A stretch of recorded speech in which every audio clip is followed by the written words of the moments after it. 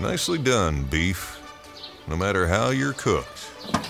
Grilled, sautéed, stir-fried, roasted, or stewed. Your savory sounds are music to everyone's ears. Yeah, now that's a dinner playlist. Get cooking at Beef. It's what's for dinner.com. Funded by beef farmers and ranchers.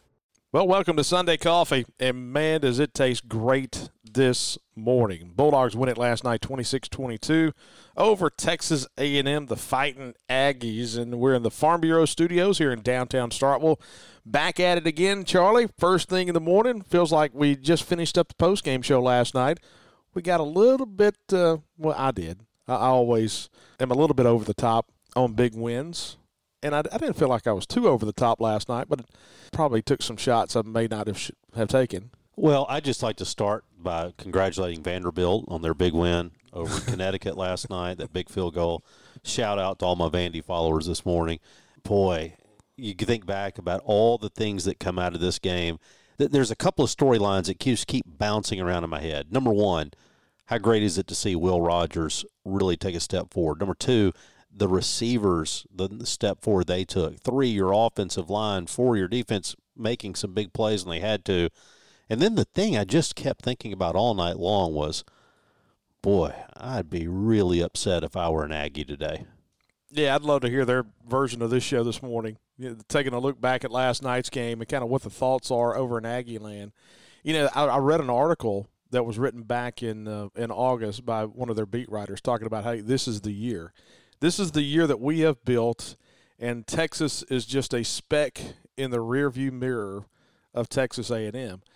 So last night, Charlie, looking from our side, Will Rogers, 46 of 59, 408 yards. The thing that we've been able to take is, stats don't tell you just a whole lot because we can drive up some stats in a hurry. But last night, there were some impressive stats. We only ran for 30 yards last night, but we threw for 408.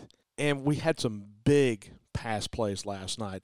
Will Rogers completed 9 balls in that area between 10 and 20 yards downfield, that average depth of target. That's where he targeted. We targeted 14 times down the field last night. He was 9 of 14, had 2 drops, by the way, in there as well. People keep saying, man, when are we going to open up the offense? When are we going to start going down the field more? Last night, there were opportunities down the field, and we took advantage of those chances down the field. And not only did we take advantage of the chances downfield, we exploited the shorter passes yesterday. Our receivers did a good job of making catches, getting blocks, and then getting upfield. 252 yards after the catch for us last night. How much of that do you think, just a quick observation and looking at it, I really hadn't had a chance to go back and watch the game again. I felt like last night that our wide receivers blocked better than they have all season long. You know who your highest graded blocker yesterday was? Austin Williams. Really? He had 6 blocks, and he is your highest graded. And so you think about some of those screens, and you say, how does Tulu get yards after the catch? He ends up with a long catch at 23, where his depth of target was short. He got a block. And it goes back to there's so many things that are hidden within a football game that make the difference. We'll talk about some of Austin Williams' catches that were important. But how about that? Sometimes, and I know, look, if you go into the receiver room with Steve Spurrier and you want to talk about blocking at the wideout position, that's not going to be a big thing with him or Dave Nickel. That is a difference maker, though, when you get down to it. How about Makai Polk last night? 13 catches, 126 yards. Targeted 18 times. He made 13 catches, so a 72% catch percentage. A long of 20, couple touchdowns. We talked about this last night on the postgame show. I thought Mike Elko, what he did defensively last night, this would be one of the things I'd be talking about if I'm an A&M guy this morning. It was almost like I cannot be patient at all. I cannot keep Mississippi State in front of me in a zone. I am going to have to show them I'm going to go man. I am going to go man. And it was almost like a light switch flipped every single time that A&M went man in the game last night. Because when they went man, we went over the top.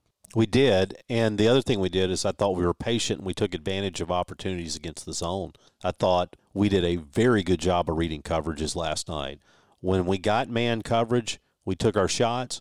When we didn't, we took what they gave us. I thought it was a very good job of understanding what A&M was doing to us and then reacting accordingly. Okay, one of the things when you look at the stat sheet that just kind of knocks me off my feet a little bit.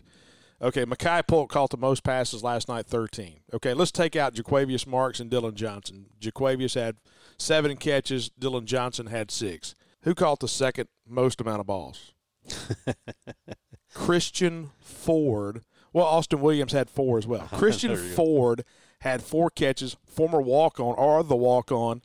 4 balls last night, 40 yards. Austin Williams, 4 catches, 38 yards.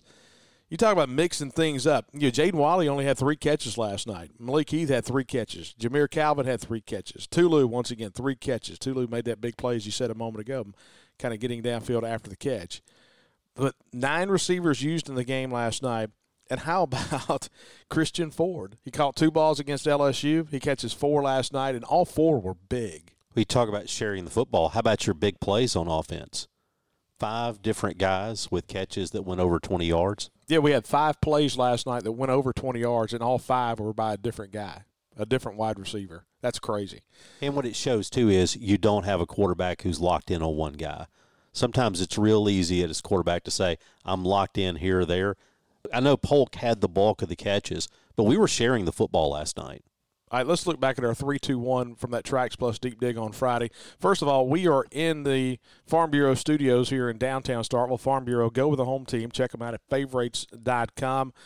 The customer service is fantastic. That's why we use Farm Bureau Go with the home team. All right, Charlie, a look back at our Tracks Plus Deep Dig on Friday. We had 3 numbers. We had 2 players. We won't worry about the coaches today. But the 3 numbers that we had from the Friday, you go first. Just kind of look at those numbers. All right, so I'll take a look at my 3 numbers, and my 3 were these. My first number was 2, and that is the number of completions that I thought we needed to limit the A&M tight end Weidermeyer to having. He had not been terribly involved in the offense recently after being very involved early, and we both talked about how it just screamed that they were going to try to get him involved. They did. They threw a touchdown pass. Their first touchdown was a completion to him in the back corner of the end zone. That was 1, but only 1 more the rest of the ball game, and there were several times they tried to get it to him, but we had it covered well. They were trying to get it to him over the middle, and then they were having to check down and take a lesser route. So we said limit them to 2 completions to Weidermeyer. That's what we did. Check. That's a plus in the column for us. The second thing we said we had to do was we needed 1/11 of our plays to be explosive plays. And we talked about how you can argue about what's explosive or not. Even under the most conservative view of the 20 yards on a pass, 10 yards or more on a run, we meet that. 76 offensive plays, 7 of them would qualify as big plays. I'd also, to be honest with you, there was a 15-yard completion for a touchdown. I'd add that, but you don't have to. We go a little better than 9%, which is the target we were looking for. So another check for us on that one. Then 0. This is one I'm not willing to concede. All right. So here's what I said. I said we can't have A&M have long-range touchdowns. And we went into how LSU had bombed away from 40 and 41, and we had given up these long-distance touchdowns. Somewhere along the way, I made the comment, can't have them scoring outside the red zone. They got the 25-yard scramble from the quarterback that was kind of a garbage touchdown. That doesn't have – okay, technically, I'll take the loss. We didn't get there. But that surprised everybody in the stadium, including the 11 guys we had on defense. I think we had linebackers looking at their buddies and say, hey, turn around, that dude's running. It wasn't the big, long, truly explosive play. It was a fluke. That's one of those, if they ran that 10 times, that's the only time they score, just because it caught everybody by surprise. And that's the thing, Charlie, is we look back at, last week our numbers didn't mean a whole lot. I mean, we hit on some numbers, and they really didn't become a big factor in the game. And I thought about yours last night and how big they became in the game, and I looked at mine too. And it's crazy. Your first one is the number to me. Spiller with a 4 yards of carry. Yeah, this is on first down. On first down. This, to me, defines the football game, and I'll let you explain it. Well, Isaiah Spiller, I mean, he is their go-to guy, of course, and we saw this last night. I mean, he's a guy who can break tackles. I thought coming into the game that Spiller was the first time this year we're going to see a legitimate back. I thought LSU ran tight. I didn't think their guys were that explosive as a running back. I didn't think NC State, I thought they were kind of slow, but they broke tackles. Last night was the first time we saw a back that when he pops that hole, he can kill you. And what I said is limiting Isaiah Spiller to 4 yards per run on first down.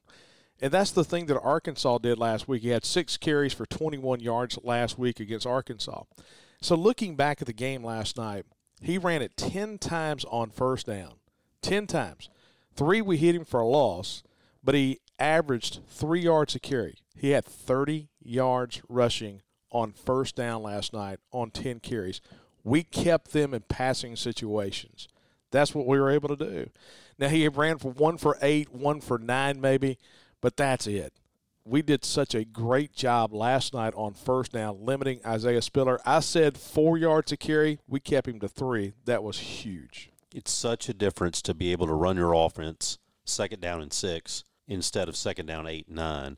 And I thought keeping him at that average of 3 I thought really that was the story of the game, our defense on first down. And I also said we needed 3 offensive touchdowns. We had 3 offensive touchdowns.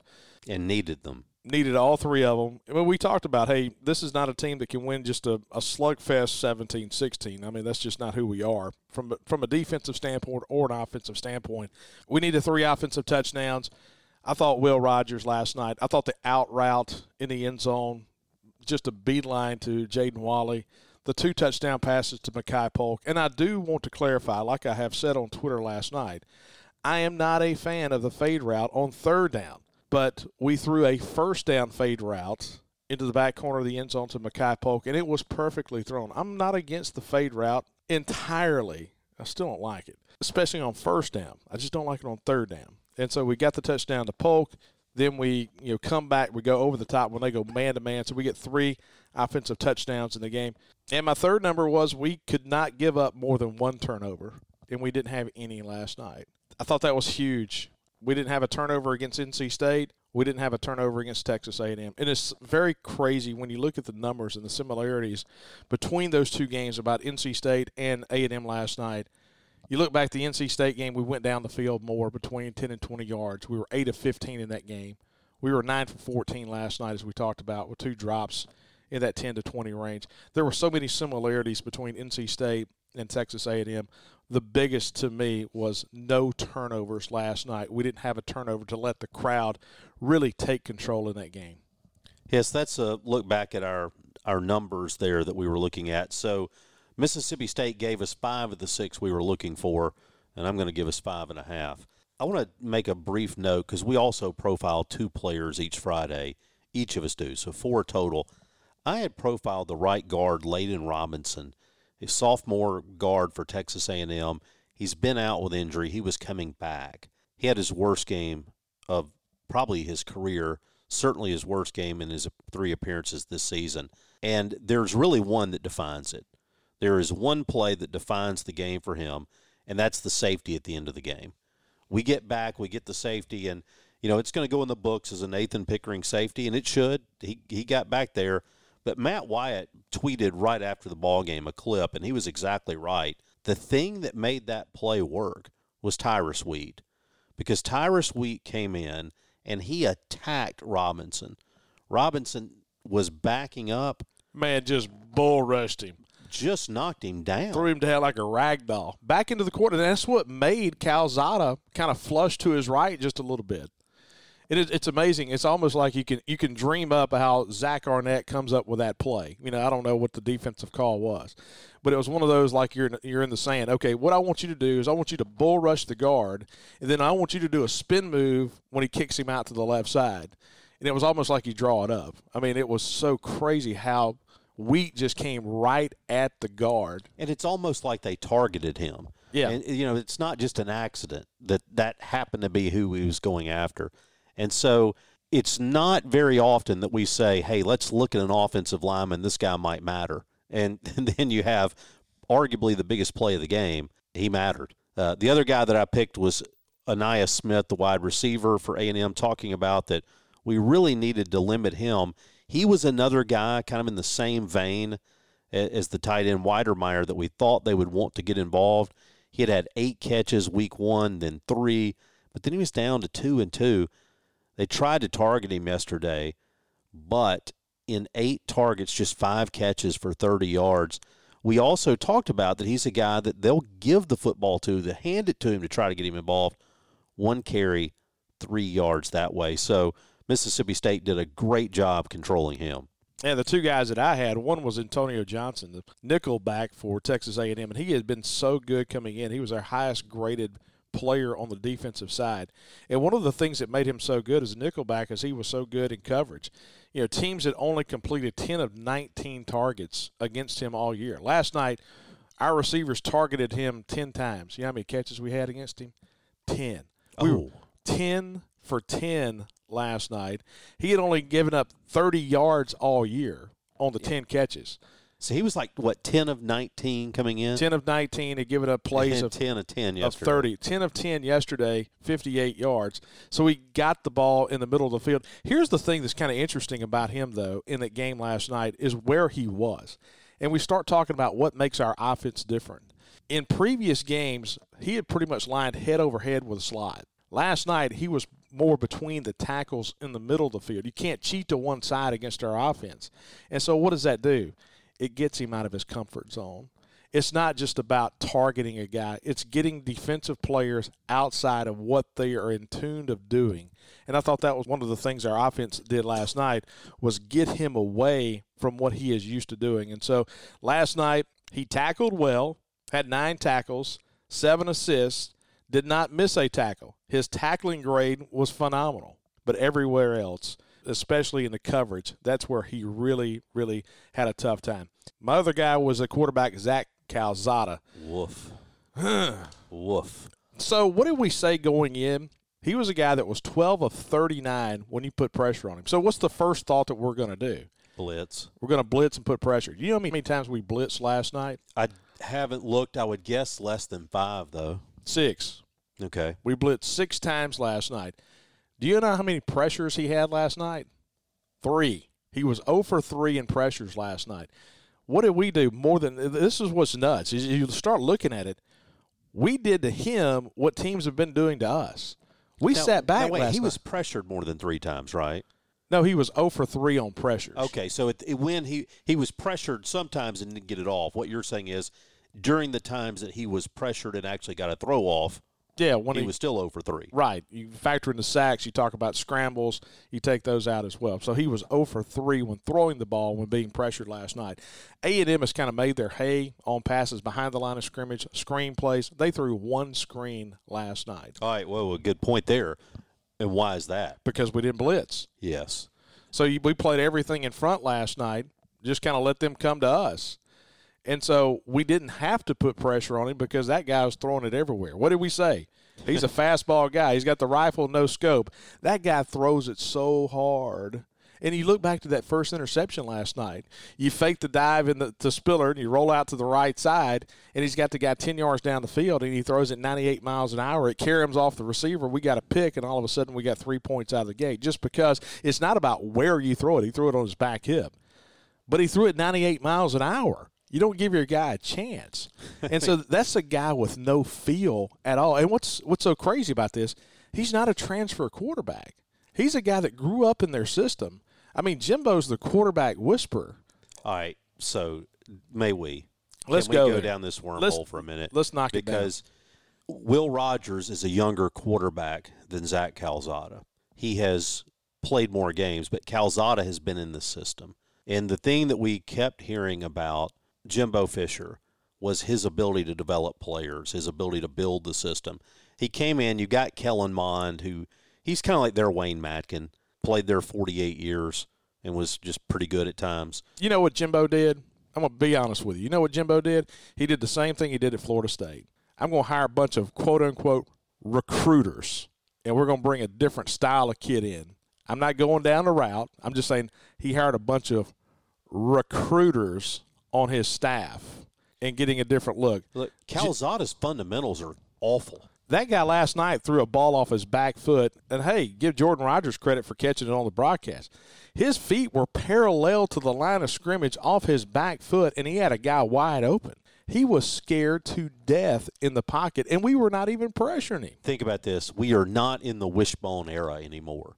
And a Texas A&M quarterback goes 12 of 20 for 135 yards. That's tough. And, all right, so you can say, well, he wasn't going to be their starter. I get it.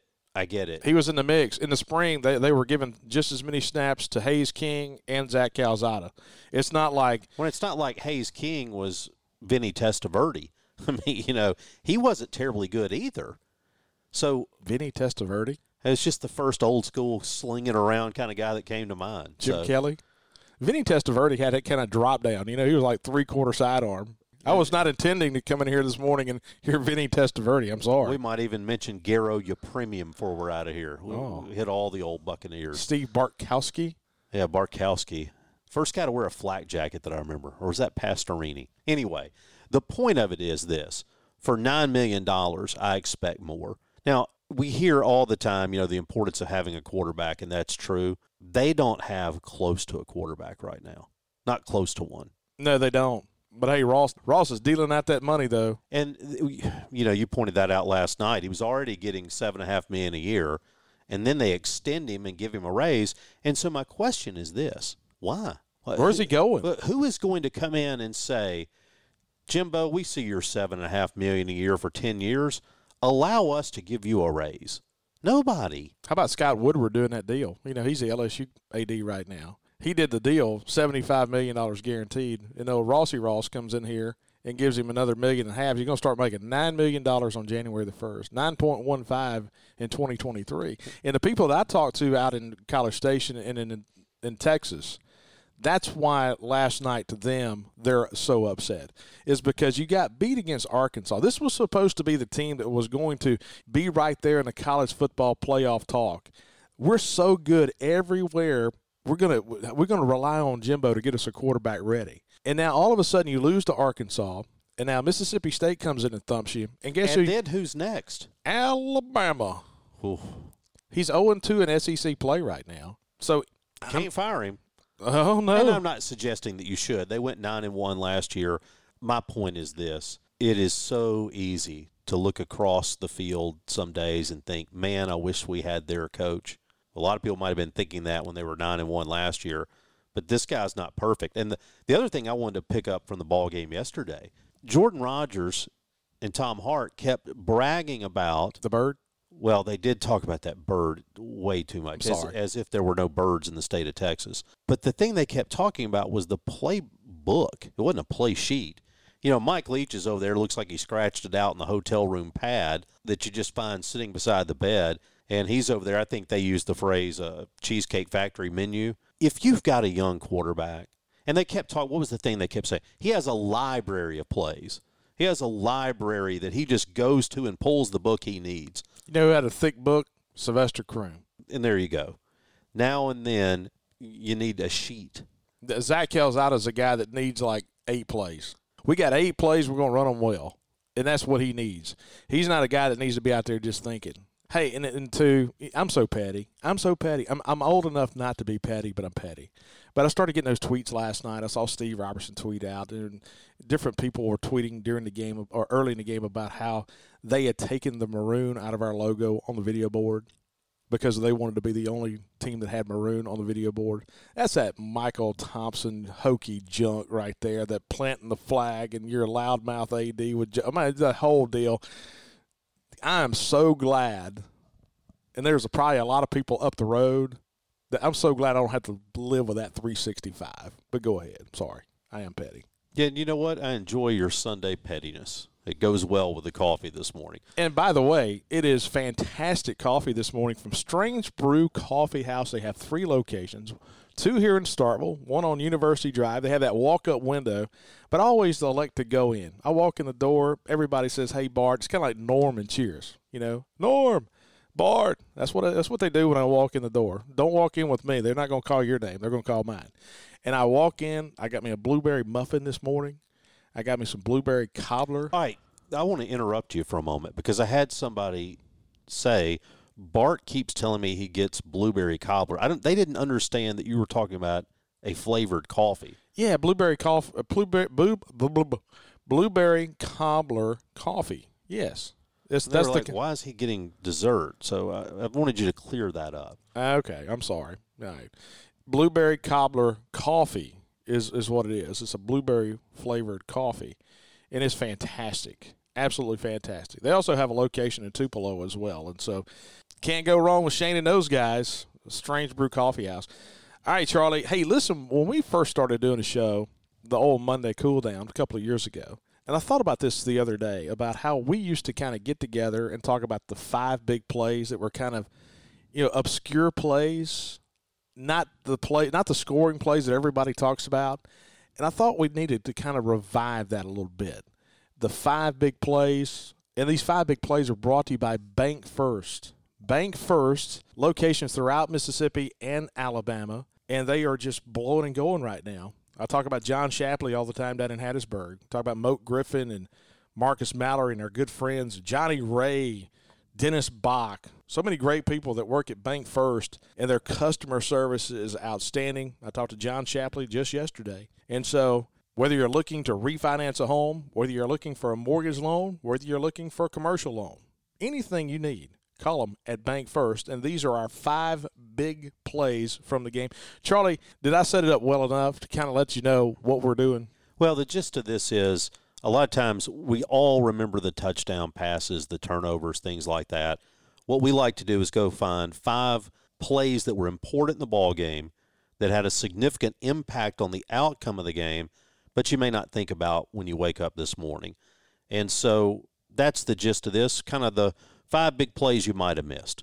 So I'll get us going, Bart. Our first big play, in my mind, by the way, we won the toss and deferred yesterday.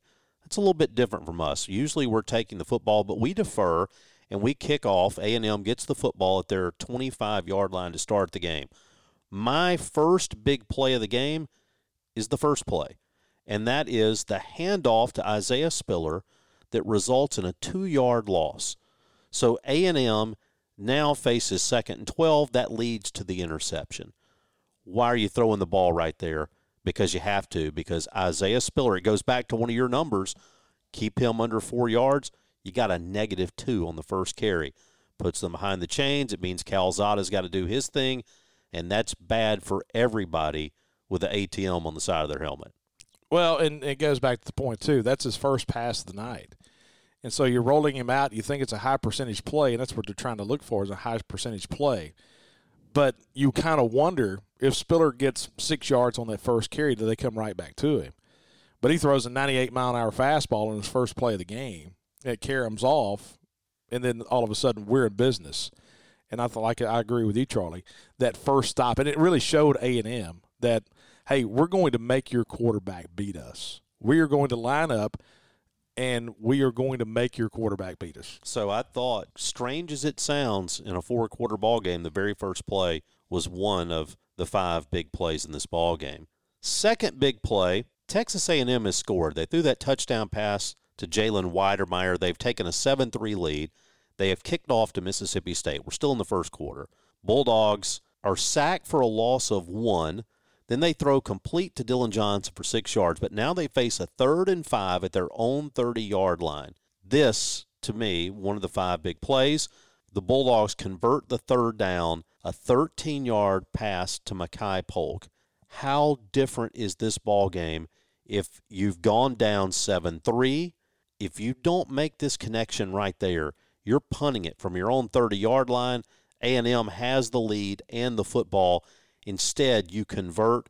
The Bulldogs don't face another 3rd down on that drive until they get 3rd and 2 at the Texas A&M 2. That's the drive we end up getting the penalty where Polk's face mask is about ripped off. Throw the touchdown pass to Wally. We're going to talk about that face mask penalty. We talk about the pass to Wally. But the 3rd down play from your own 30 that kept that drive alive, that kept you from punting, that kept A&M from getting the ball back with a lead in relatively good field position, to me is a very big play in that game. Do you know what it gives you if you don't complete that pass? It gives you your first 3 and out. We're 3 and out on that second drive. And what did A&M and what did we not do last night? We did not have a single 3 and out in that entire ball game. First time this year we have scored on our first 2 drives. Yeah, keeping that drive alive right there on third down when you're at your own 30-yard line, that was massive to get you down the field, to get more points on the board, and retake that lead. Third key play of the ball game for me, Bart. Now we're in the second quarter. It's a ball game that's tied 10-10. A&M has the football and the initiative. They have driven it to the Mississippi State 16. They go Spiller for 3 yards down to the 13, and then they go Spiller for 3 yards down to the 10. It is a 3rd down and 4 in a tie ball game at our 10-yard line. Calzada decides that he's going to throw the football. Watson comes free, a sack of 10 yards, pushes it back to the 20, forces A&M into a field goal. If you get 2 yards on 3rd and 4 at our 10, maybe you're thinking about going for it. Look, you've been running it with success on the drive, but instead you get the sack. It takes out any decision-making. A&M forced to kick the field goal. I thought the sack that took away any decision-making inside our 10 was a big play because it is a very different creature to be down 13-10 instead of 17-10. You know, he hesitated just a little bit, and it wasn't that quote-unquote delayed blitz. He hesitated just a tad, and he was coming between the center and the left guard. And when he hesitated, the eyes of the left guard went left. It went to the guy to his left and just opened that entire seam up for him in the alley lane. And he just had unabated to the quarterback, came straight at him. And I go back to the point, it wasn't like on the snap he had his ears pinned back and he's coming after the quarterback, because in that case the guard probably comes over and chips him and picks him up a little bit. But when he hesitated, guard went left and Buki went right up the – and then Tom Hart kept on calling him Bookie. It's Buki. Yes. It's Buki. Well, we also had the Moe's issue yesterday, too. Yeah, I've never gotten a burrito from Moe's. Not that Moe's, anyway. There is a Moe's, the burrito place, right? Right. I guess that's what they were thinking. They were thinking it was that Moe's. And not the Moe's down the street. Can you see taking your offensive lineman out for Mexican? That just doesn't have the same vibe as let's go eat some barbecue, does it? No. All right, so let's go now to our 4th key play, and we're going to go all the way to the 4th quarter. Things are getting tight. Mississippi State has a 24-19 lead. We're under 8 minutes to play as Texas A&M has the football. They get an O'Shane carry for 41 yards. Now they're in our territory. He rushes for 3. They complete a pass to Aniyah Smith, who we've talked about. They go incomplete. Now it's 2nd down and 10, and here's the big play. There's 6 minutes, 18 seconds to go. A&M has it 2nd down and 10 at our 18-yard line. Bill Parcells, who I love to quote, used to say that 2nd down and 10 is a pretty good running play. Because now if I can get 5 yards, if I can get 4 yards when you're thinking I'm probably throwing, now at 3rd and 5, I got options. And in fact, where you are in that time of the ball game, you might be running it twice for your A&M, given the success you've had. But here's what happens. Tyrus Wheat and Randy Charlton get through. They drop O'Shane for a loss of 4 back to the 22. That sets up a 3rd and 14, which is an obvious passing down. See every other comment we've made about Calzada and obvious passing downs. He throws incomplete. A&M has to settle for the field goal. What led them to having to throw the football? What led them to making a field goal ultimately? But instead of a touchdown, it was that 4-yard loss play on 2nd down and 10 at our 18. Just removed all doubt and forced them into that field goal. And, hey, I like any chance you have against A&M when they got 3rd down and 14. All right, what's your 5th and final play? My final key play comes on the ensuing possession. Texas A&M, as we mentioned, has kicked a field goal. It's 24-22. We get the football back, 5:34 to go in the ball game. We go complete to Calvin for 3 yards, then incomplete to Christian Ford. Pass was broken up. So here we go. The momentum is squarely with the Aggies. We've got it at our own 28-yard line. There's still 4 minutes and 49 seconds left to play in the game, and we've got a 3rd down and 7. It feels like this is the spot where we could take a sack, where we could throw short and have to punt the football, and A&M will have all kinds of time and good field position. But Will Rogers able to find Austin Williams for 14 yards, gets it out to the 42-yard line. And you say, well, we don't go on to score. We don't go on to move it. In fact, we don't pick up another 1st down. I hear you, but here's what we did. We took the clock instead of punting at about 4:40, where that play was at the end of the 3rd and 7. We take it down, and we don't have to punt the football until 2:36. It bought us 2 minutes of time when time was precious, that one completion. And in addition to that, by the time we had to punt, we had better field position. So A&M gets the football at their own 11, 2.5 minutes to go, instead of getting the ball out around the 20 or 30 with 4 minutes. And for A&M, with 4 minutes to go in the game, down by 2, they're essentially a running football team. Absolutely. It completely changes the way they attack. They get the football at the 11 with 2.5 minutes to go. They got to start throwing the football.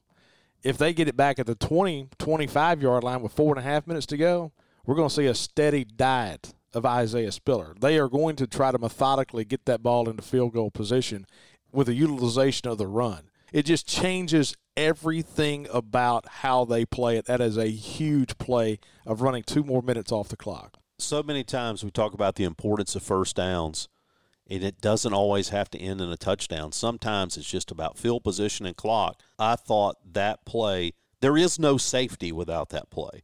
The game is completely different.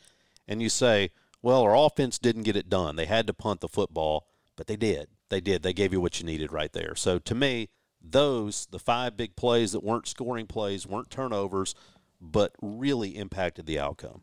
And once again, we look back at our 3 big numbers. That was from Friday on our Tracks Plus Deep Dig. Tracks Plus, 4 locations: Hickory, Columbus, and Starkville on Highway 82 between Starkville and Columbus.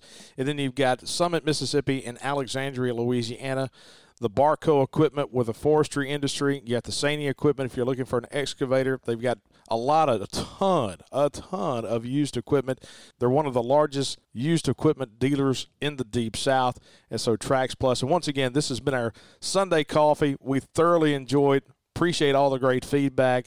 Sunday Coffee brought to you by Strange Brew Coffee House, Bank First, Tracks Plus, and, of course, we're in the Farm Bureau Studios in downtown Starkville. And once again, thanks to our great friends at the Mississippi Beef Council. Beef, it's what's for dinner.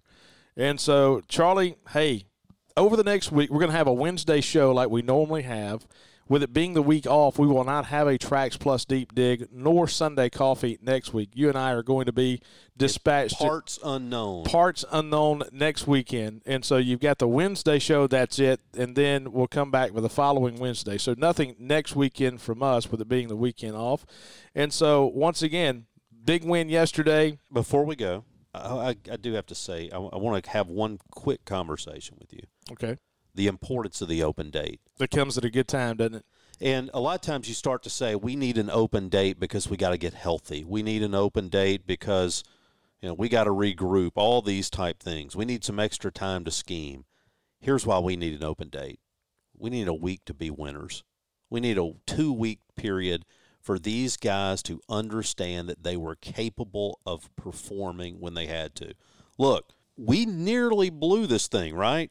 we were in a position to put this thing away. We go holding, questionable call, but then a couple of illegal procedure penalties. It looked like winning time that we've talked about was going to be too big for this team, but we made a play when we had to. We ultimately got it done. I think it is so important for this team to have a little extra time instead of coming back like A&M has to and facing Alabama in 7 days. How great is it that we get a little bit of time to poke our chest out, to feel good about ourselves, and to have known that we could get it done? I guess it goes back to the thing that was so frustrating last week, and we were sitting here just 7 days ago, is because we felt like we had a game that we could have won against LSU. You're kind of that same game yesterday and last night against a team that's very similar, a team that you can lose to and a team that you can beat. and last night we were able to pull it off. Last night we were able to overcome. We didn't make many mistakes last night, but we were good enough to overcome mistakes last night. That was the big thing. The other thans, we didn't have many other thans last night. They didn't have huge plays against our defense. We had some penalties, and it seems like we bunched them all together right there before that field goal. But we played well within ourselves, and I think that's what makes it so fun, is we won a game last night on the road in winning time in the fourth quarter. And there's still going to be bumps in the road, but it goes back to if you were one of the people who thinks that this has been a team that needed to fix a lot of little things but could be a good football team, I think yesterday is what you wanted to see. Yesterday is the day you wanted to see your team throwing it down the field, doing all these things, and even though you made mistakes, you could win. I think maybe not only the team needed it, maybe as fans, we kind of need this week just to be happy that we're winners. No doubt. Well, going to be happy about it. Dogs win at 26-22. Appreciate you guys hanging out with us here on Sunday Coffee.